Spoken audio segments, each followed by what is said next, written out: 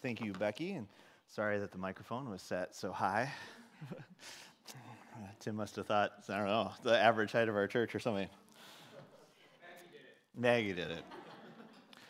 Well, good morning and welcome to Twin Cities Church. If you're joining us online or here in person, we've been going through the Pentateuch now for 2 years. And it's been a great journey through really trying to understand what God has called us to as a people. These first 5 books of the Bible are so foundational for who we are and for what we believe about God and about ourselves. And as we've been going through this, right, we've been going through various parts from Genesis on, and we're now here at the very end of Deuteronomy. And the people are about to go into the land. They have experienced this calling of God, the promise of a Savior who will come, this child that will come out of their midst. They have gone into slavery in Egypt and have been redeemed by God's mighty hand. They have gone through the waters, through the desert, to Mount Sinai, to God Him very self, and giving them the law, revealing Himself to them, and now bringing them kicking and screaming, like we talked about, grumbling and complaining, all the way through, and are now about to enter the land that God has promised. And throughout this time, right, this reiteration of the call to them to love the Lord your God with all your heart, with all your soul, right, to love the Lord and to love people, to be a blessing to the nations, to be a blessing to the people that you are to go in and be amongst. And so as we come to today's passage, it's in this context of how to love the people that they're going to go into, how to be a distinct and holy people, and to be a blessing to the nations. If you look at all of this chapter, we just put just the one verse in, but if you look at all of chapter 22, it's in this various laws section, right, where all of a sudden Moses just goes through very distinct and specific laws for the people and how they're supposed to live when they go into the land. To the detail of how you are to build your houses, right? Like how high you're to build walls on the very tops, all types of various laws. How you are to handle if you come upon someone else's property when you're just out on the road. How you are to sow your fields. How you are to collect eggs from nests and not kill mother birds. 2 very powerful and important ones on how to protect young and vulnerable women as you go into the land.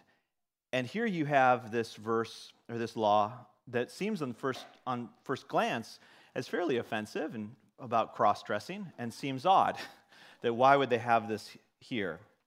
And so within this section, right, it's this push and call to the people to love the Lord their God, to be a holy and distinct people that will be a blessing to the nations. So what's going on in verse 5? And many have looked at this verse over the years and used it in all kinds of ways. You look at ultra-conservative voices throughout history and be like, and that's why men can't act like women in plays, and this is why men have to dress manly and women have to dress womanly, which seems a stretch for the text. And then on the other side, I was reading commentaries this week where they're just like, it's just a throwaway verse, we don't have to worry about it. Who knows? It's just we've lost it. We've lost what context they could possibly be talking about. And neither seems very fair, because really when you look at it, when we look at the text, it is pretty clear that this is not about cross-dressing. That's not what Moses is concerned about. Because when he talks about that a woman should not put on male things, it's not clothing that's being referenced there, but actually it could be translated like things of war that a man would wear. Really disguising oneself to look like a man, right? And we know this from Lord of the Rings or various stories, right? When a woman will put on armor or things like that to look and to be, hey, Calvin, good to see you. Nice to get hugs. But right, where a woman wants to be a man, or at least to portray herself as a man. And the same for the men putting on a woman's clothing here, to be able to look like, to appear as a woman. So it's not just that they are wearing each other's clothing for various reasons, but it's more about a desire to appear or to pass off as someone they are not. Right? It's not the practices, but rather it is about identity. Right? Being identified as and being known as by other people. Now today, right, this is obviously top of mind, top of culture, and it certainly is not a new phenomenon today or in the ancient world. This feeling that the way that I look doesn't reflect how I feel, or my clothes that I wear, the things that I have, it just doesn't reflect it. It doesn't feel settled. It doesn't feel right. Right? The current term for this in our culture is gender dysphoria, which is kind of this idea that there's a dysphoric. It's not a disease. It's nothing. It's just, it doesn't feel right. Like, this is my gender, but I don't feel comfortable. It feels unsettled the way that I am, or the way that my gender is.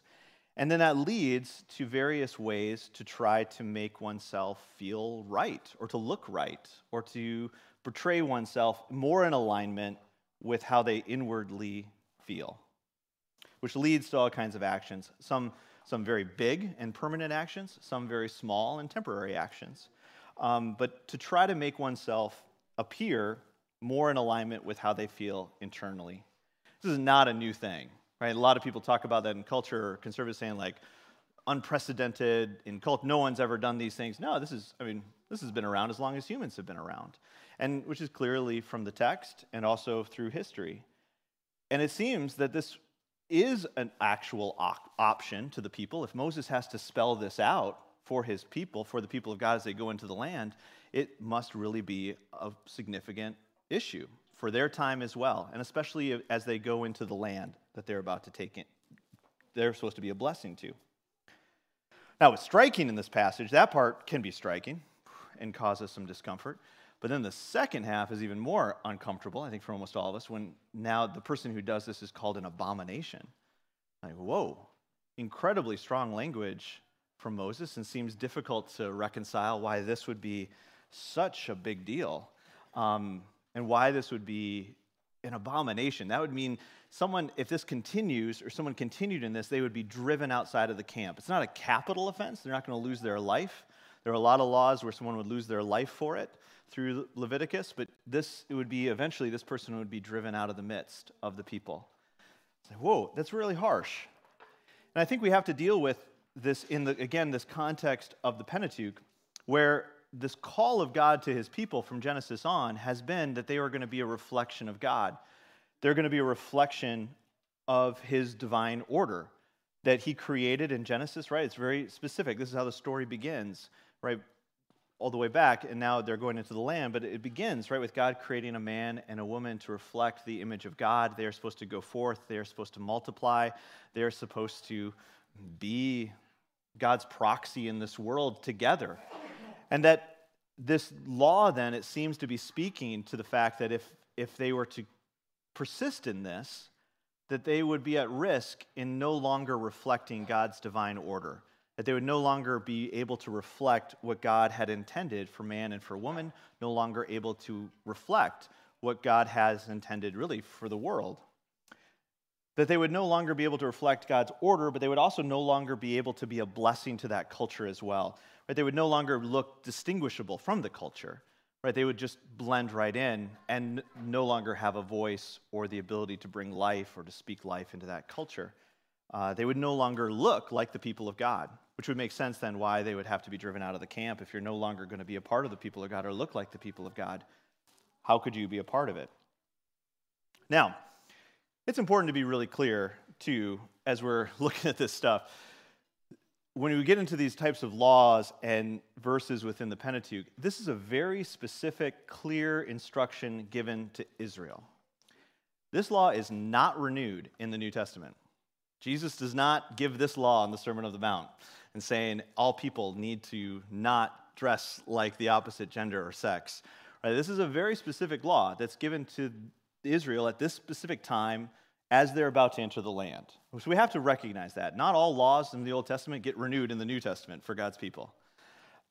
But there is a point to the law still. There's an ethic to the law, to all of God's laws, that still apply to God's people, regardless of time and place and culture.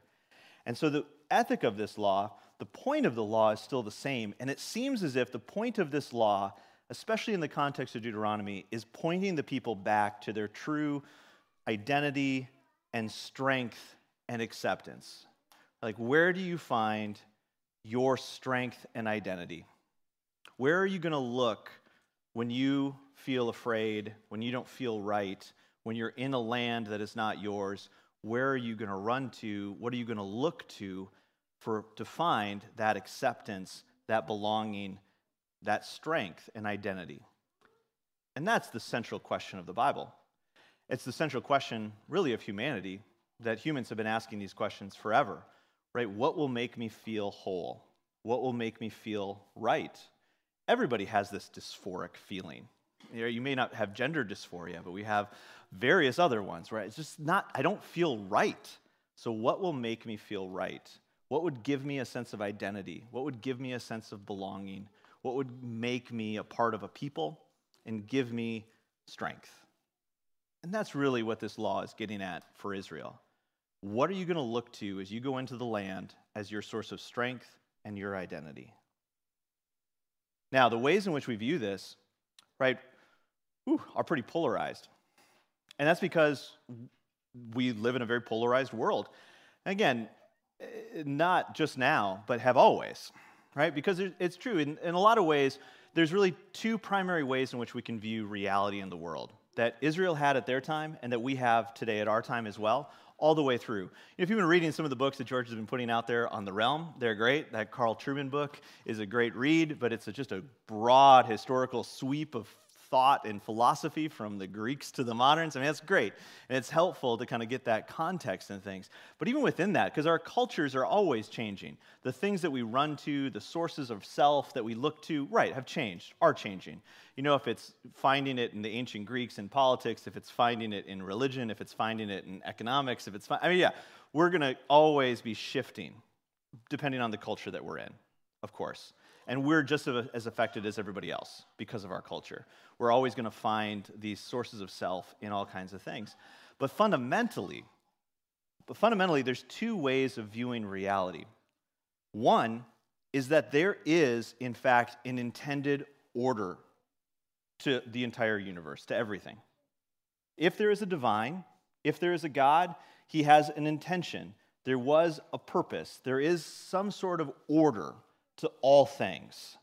And my job, this would have been the ancient view, and it's still the view of many today, right? My job is to try to conform to that order. When things are not conforming to that order, I experience all kinds of suffering and feel out of place. All right, if you feel out of place, what do I need to do? I need to conform myself. I need to try to find what that order is and put myself within it, and then I will experience that source of strength and identity and control and care and acceptance, right?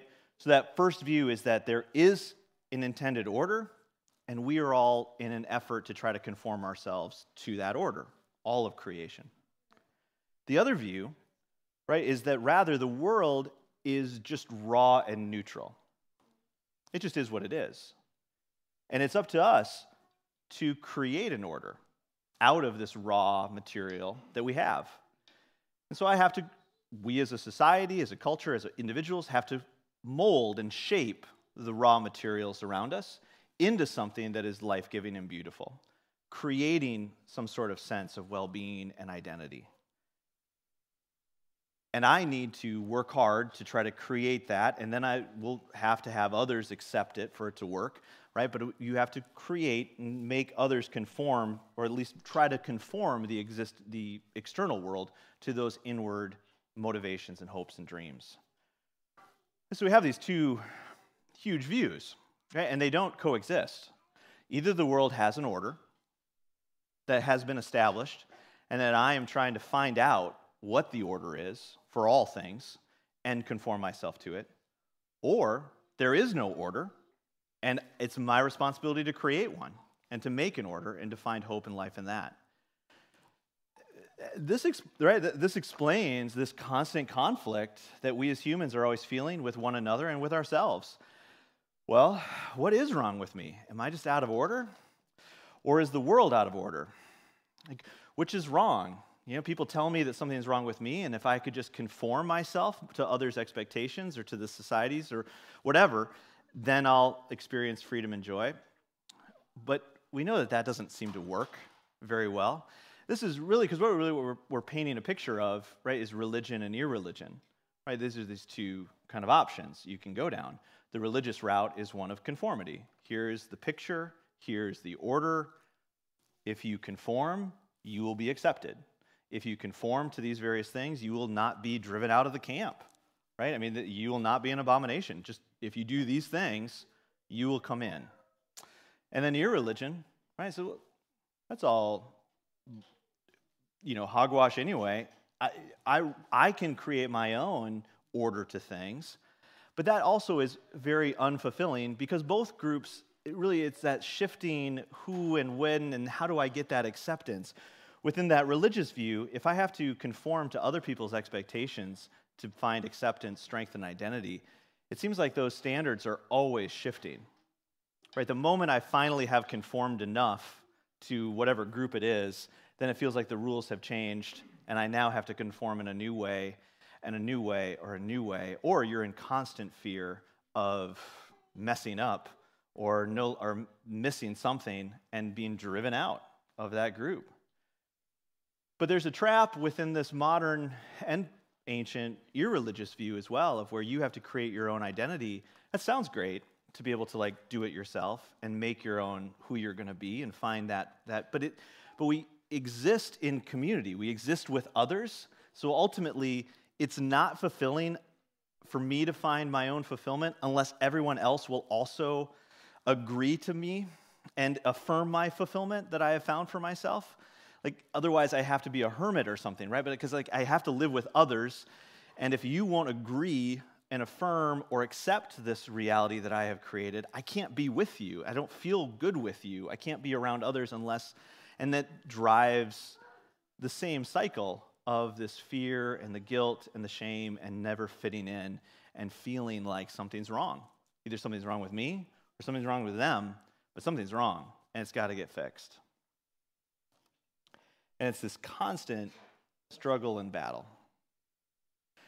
Now, and if that's where it just stayed, right? If Deuteronomy 25 was the ending of the Bible, okay, this is a pretty bleak, polarized reality where you're going to have those who are in the camp and you're going to have the abominations that are outside of the camp. And those list of abominations is pretty big. This is not the only one. Right? There are 42 various things that are abominations in the eyes of the Lord. And spoiler alert, right? All of us are, as Gentiles. None of us would be in the camp. And so we have to deal with this, because if this is it, if this is the final end picture, you've got those that are in and those that are out. And those that are in are really going to fight hard to stay in and keep those that are out.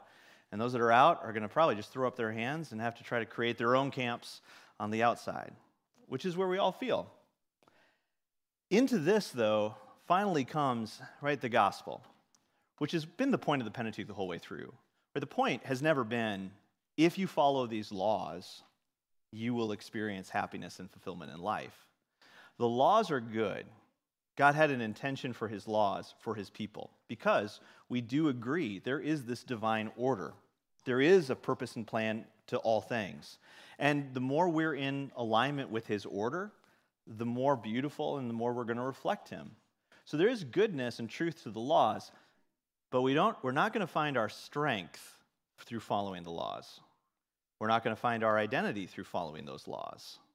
You're not going to get strength, saying, look, you're not going to get strength and identity in trying to pass yourself off as a different gender. That won't give you strength, he's saying. But you also won't find your strength by really looking manly or by really looking womanly. That's not going to give you strength either. Right? That's not what the text is arguing for. The text has been arguing for the entire time, you will find your strength and identity in God and his great love for you. And in particular, and specifically, in the Savior who is to come and redeem all people. Because in Jesus Christ, if you know the gospel, right, if you don't know the gospel, Jesus Christ breaks down the walls of hostility, is what the New Testament says. He comes and he rips the curtain in the tabernacle. There is no longer those on the outside of the camp, those on the inside of the camp. Christ removes it, and he brings everyone near.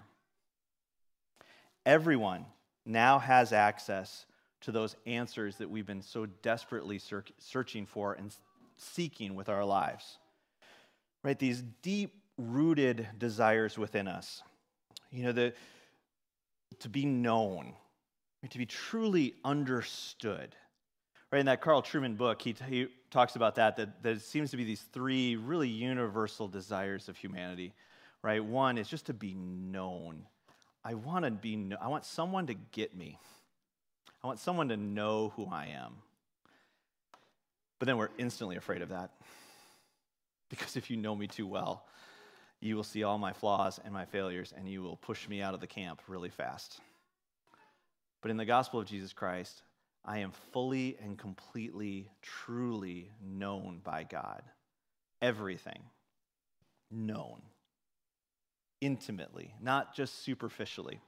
Because that option of trying to do this on my own and get culture to affirm me, it may feel good to be affirmed or for people to act like they know me, but I know they don't know me, right? Like, who could know me? Only God. Only my Creator could actually know me. Because I don't even know myself. If I don't even know myself fully, how could I expect other people to truly know me? Right? Only God can ever truly know us. And in the gospel, I get to be known by God, and I also get to be fully known, but then also truly accepted. Because that second desire of humanity is to not just to be known, because we want to be known, but we're terrified also of being known, which is why we hide and we don't reveal all of our secrets to everybody, because we're afraid of being rejected. But what we find in Jesus Christ is that I have been fully known, truly known by God, and accepted, fully accepted by God. He knows my issues. He knows the abomination that is me, my proclivity to all kinds of things. And he paid a price. He gave the ultimate price, the true cost of acceptance. He accepted me. He was willing to die for me with all of my flaws. That's love. That's acceptance. True acceptance, unlike what the world can offer, unlike what your religion can offer, unlike what religion can offer, right? Like where you're accepted if you follow certain things. The gospel, it is you are accepted despite everything and anything. There's no way to not be accepted by Christ. And then that third desire of humanity that Trueman talks about, to be known, to be accepted, and to belong. Like, I just want to belong to someone, to something, to some group, to some type of family. And in the gospel, we have a real, genuine, and real belonging, a family that we get to be a part of. And not because we all agree and conform to the same group set of rules. That's what the world offers you and says, yeah, if you ascribe to these certain rules, you can be part of our group. Or if you look a certain way, you can be part of our group. Or if you have the same political views, you can be in my group. There's all these litmus tests to be part of communities. No, a family is not that, right? A family, I have been united through Christ and through the Spirit, despite our different views, despite our different experiences, despite our different everythings. There's unity in diversity all of a sudden. The thing that I've always been craving and wanting, to be part of a family that wasn't just based on our behaviors and our actions.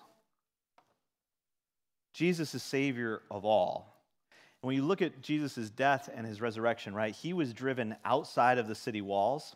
He took the penalty that we deserved. He took all the scorn and the ridicule of being an abomination. I mean, all these things that would have fallen on the person who feels so out of place. Christ took that. He took that upon himself. He took the taunts and the jeers so that no one would be called an abomination again, right? He took the penalty. There's no being driven out of the camp. And in his victory over sin and death, in his resurrection, he gives us this taste and this assurance of the future that awaits us. This new body, this new world, this new order to all things, where one day that dysphoria will be gone, where I will finally feel right. And I can stop trying to make everything right here in this life and in this world, because I was not made for this life or this world. I was made for that life, for that world, to be with Christ. Right? So we can strive now to no longer have to bring my life and my world in conformity to feel complete, because I now know, because of Jesus Christ, where my completeness is really going to come. It's in him and in my resurrection. That's when I will finally have my completeness. Now, what this does to us and changes in God's people is pretty profound. Like, if the gospel is true, if all of this is true, well, now we are now actually in a position to love and accept people, truly love people, because the gospel levels us and it unites us. There's no longer this arrogance. In that religion and irreligion category, it's just constant fighting and arrogance and judgment of each other. In the gospel, there's no judgment. There can't be, because I am just as abominable as anybody else. I have just been as loved as everybody else. And I can now live in such a way where I can show this and I can point people to true acceptance because I have found true acceptance. I can point people to love because I have been loved. This is the call to Israel. You are to love those people because you have been loved by God. You have been rescued. You are now going to go be a blessing. This is us. Because we have experienced this, we can be this. And it changes the way that we view people. It instead of sitting in this high-mindedness and this arrogance and looking at others and saying, oh man, look at the world. They are so messed up and so abominable. No, I can't say that. Rather, right, these words, and even if I was going to use Deuteronomy 25, like this is not a statement about the Canaanites. They're not to go into the land and say, hey, when you get there, tell everybody in Canaan that if they dress like the opposite gender, that they're going to be an abomination and they're never going to be welcomed into our people. No, right, like it's for Israel. It's not for them, for the outsiders, for the world. And we have to remember, and it is changing this view, right, of our people versus them. There's no longer a them and us in the gospel. There's just God's people. He's redeemed all people. His death and resurrection was for everyone. Like, this is not a, oh man, those people out there, I can't. No, they just haven't understood or experienced the love of God yet. Their actions and behaviors are just in line with my actions and behaviors too, when I didn't know how loved and redeemed by God I was. Like, it takes away the judgment, and it enables us to live in such a way where we can have a posture of humility and understanding. And really, and it helps then to clarify, out of the resurrection and out of the gospel, the church is really this fulfillment of the hopes for the nation of Israel, where you do have a people for God's name's sake, a people where God will dwell. And the church is for people who are pursuing Jesus. Like, let's just be really clear. That's what the church is. The church is for people who are pursuing Jesus. It's not for people who are trying to conform to various expectations, hoping to be accepted by a bunch of religious people. Like, that's not the church. I mean, it is, unfortunately, but it's not. The church is to be the family of God. It's for people who are pursuing Jesus. What you look like outwardly, right? We are all a work in progress. We are all trying to conform to the image of God. Absolutely. And we all have got our issues. And we all have those sources of strength and identity that are really antithetical to God. And we're all working through those things together. But there's no they are outside, they are inside based on behaviors. And because we ultimately, and this is that's hard to believe, right, because of various backgrounds, but we don't find our acceptance in the church. I think a lot of us have struggled with this over the years, where we want to be accepted by the church, we want to be accepted by others, but that's actually not where we find our acceptance. I don't find my acceptance in the church. I find my acceptance in Christ, which leads me to the church. Like, we are a people who have been accepted, who come together to remind ourselves that we're brothers and sisters in Christ. We're not creating a community based off of something or expectations or conformities. We are a community that was created by Christ. It's kind of like waking up and realizing you have these brothers and sisters you never knew about. You're not creating it, you're discovering it. Right? We're walking into it. And as together then, we don't have to offer these counterfeit forms of acceptance that the world does. But it's hard not to. But it's easy to offer counterfeit ones where, yeah, everybody, I know you. No, I don't. God knows you. I can't just say I know you. I don't point to that. Your hope isn't that you're going to be known by a community of people. The hope is that you're going to be known by God. You know, this idea of acceptance, I don't have to just accept you. No, you've been accepted by God. now I can also speak truth to you, right? I need truth spoken to me too. It's not about we've been accepted. We're together because we're all pursuing God, and we believe that there is the true source of all things and that we're all trying to conform to that ultimate reality that awaits us. All people have been redeemed, and all who are honestly pursuing God and pursuing his plans and his purposes. That's the church, conforming to his will rather than trying to create a community that conforms to our will. But this takes experiencing that true acceptance from Christ, right? Because in both groups, like we're either going to get really upset with the religious in our world, because many of us ultimately, right, we know, have very religious hearts for various reasons. And those of us who are religious are going to struggle with judging and being arrogant towards the irreligious. And the irreligious are going to struggle with being judgmental and arrogant towards the religious. In the gospel of Jesus Christ, right, it enables us to actually just love each other because we both have been accepted. We both have been looking to the wrong sources for our hope and our identity and our strength, and we can both now look to Christ and be a community together in him. Let me pray for us. Heavenly Father, Lord, thank you for the hope that we have in you. Lord, thank you that we are free from the law. Lord, that through Jesus Christ, the expectations have been released. Lord, that you performed for us, your faithfulness and righteousness have been given to us. Lord, we thank you for the hope and that love that we have in you. Lord, we also, though, pray that we will come to experience it more and more, that we will grow in our conformity to you, not necessarily to the world's expectations, Lord, but really to yours and to your order. Lord, we're thankful that this life is not the end. If this life was it, Lord, we thank you that our true life is still to come. And Lord, we're thankful for the tastes, though, that we do get in this life of joy and hope and peace, the chance that we have to be together as your people and in your family.